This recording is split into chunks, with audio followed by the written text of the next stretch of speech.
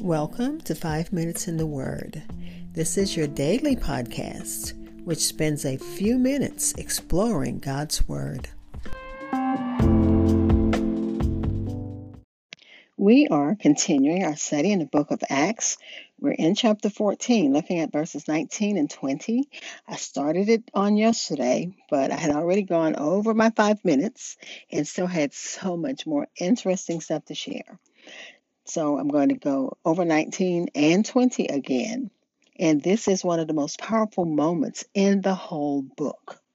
Paul, surely bloody and bruised from the stoning he had just endured, surrounded by believers, maybe some who had just come to faith through his ministry, got up and went back into the city.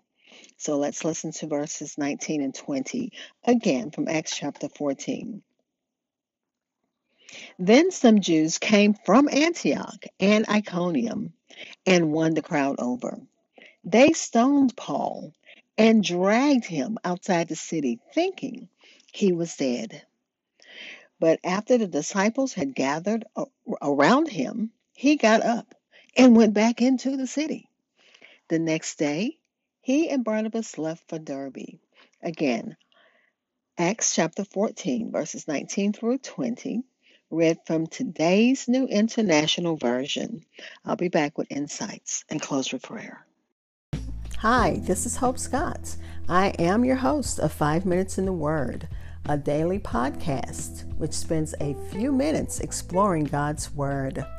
Thank you for listening and following my podcast, which can be heard almost anywhere podcasts are heard, including Spotify, Apple Podcasts, and so many other platforms. Like and follow at Minutes Word on Facebook and Twitter.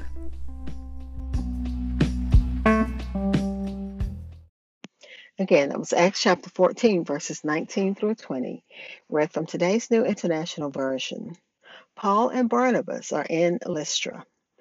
They have ministered there. They healed a lame man. The people in Lystra, who are pagans, they worship idols. They think that their false gods have taken the shape of humans, so they want to offer sacrifice in honor of Paul and Barnabas. And they're like, no, you can't do that. This is blasphemy.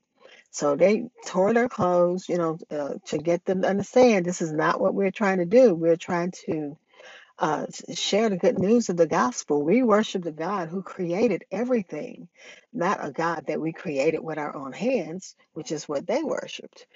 So while they're trying to get that thought across, the Jews from Iconium and Antioch came and stirred up the crowd and made them believe that Paul and Barnabas were maybe sorcerers or magicians.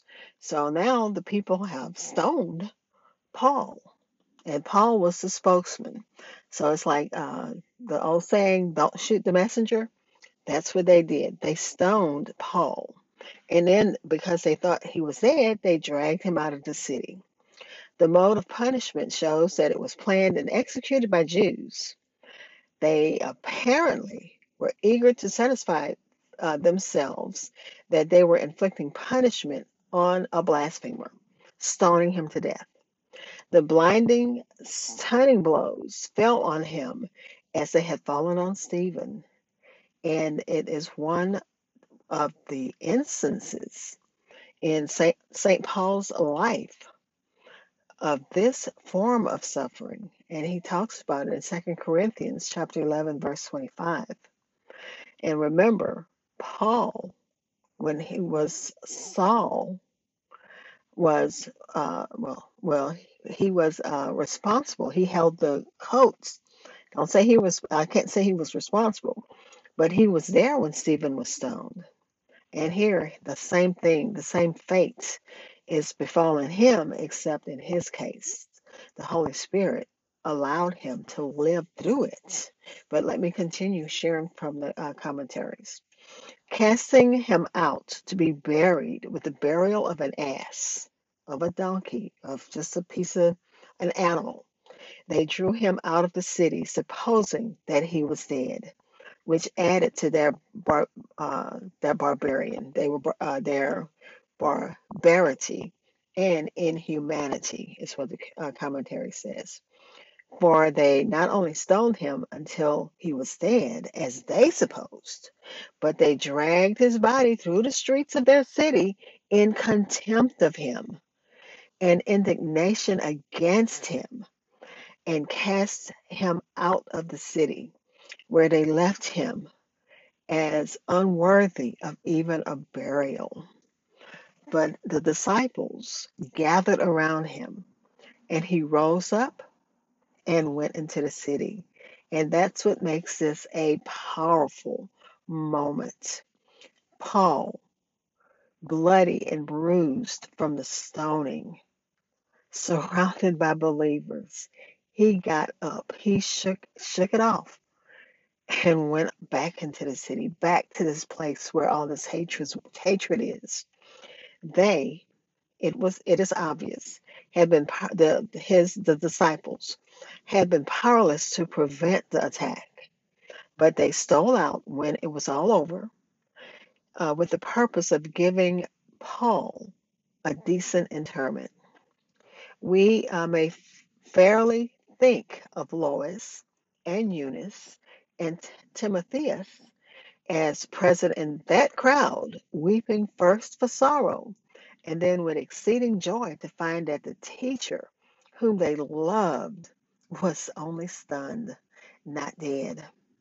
Probably by going into the city and showing himself to the new converts, at least, if not to others, Paul hoped, and as he reasonably might, to confirm their faith in and their courageous attachment to the gospel.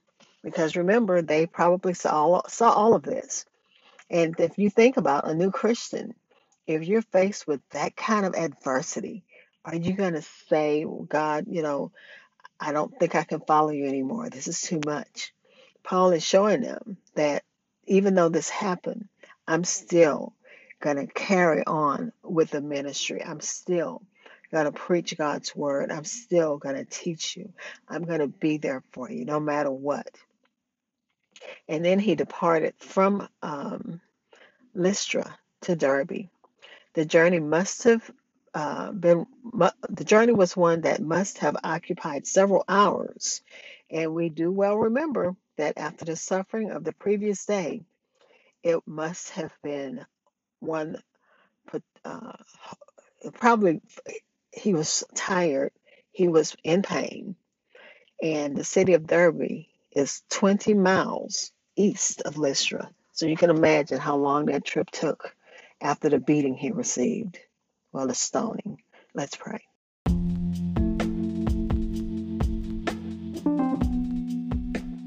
Father, we thank you. We thank you for showing us that even when we're down, we're not out. We thank you, God, that even through hardship, that your word still goes forth.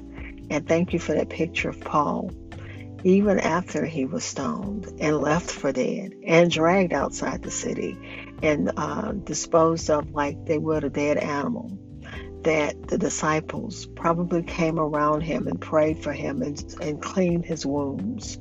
And once he was well enough and strong enough, he went back into that city to make sure that those young converts didn't leave the faith because of what happened to him. Father, we pray for those who this is what they face every time they go out to the villages and homes and even in high places, Father. Keep them safe in their task of sharing your word. Father, we're praying for those who need you in a special way. You know what all the prayer needs are. Thanking you in advance for answered prayers. In Jesus' name, amen.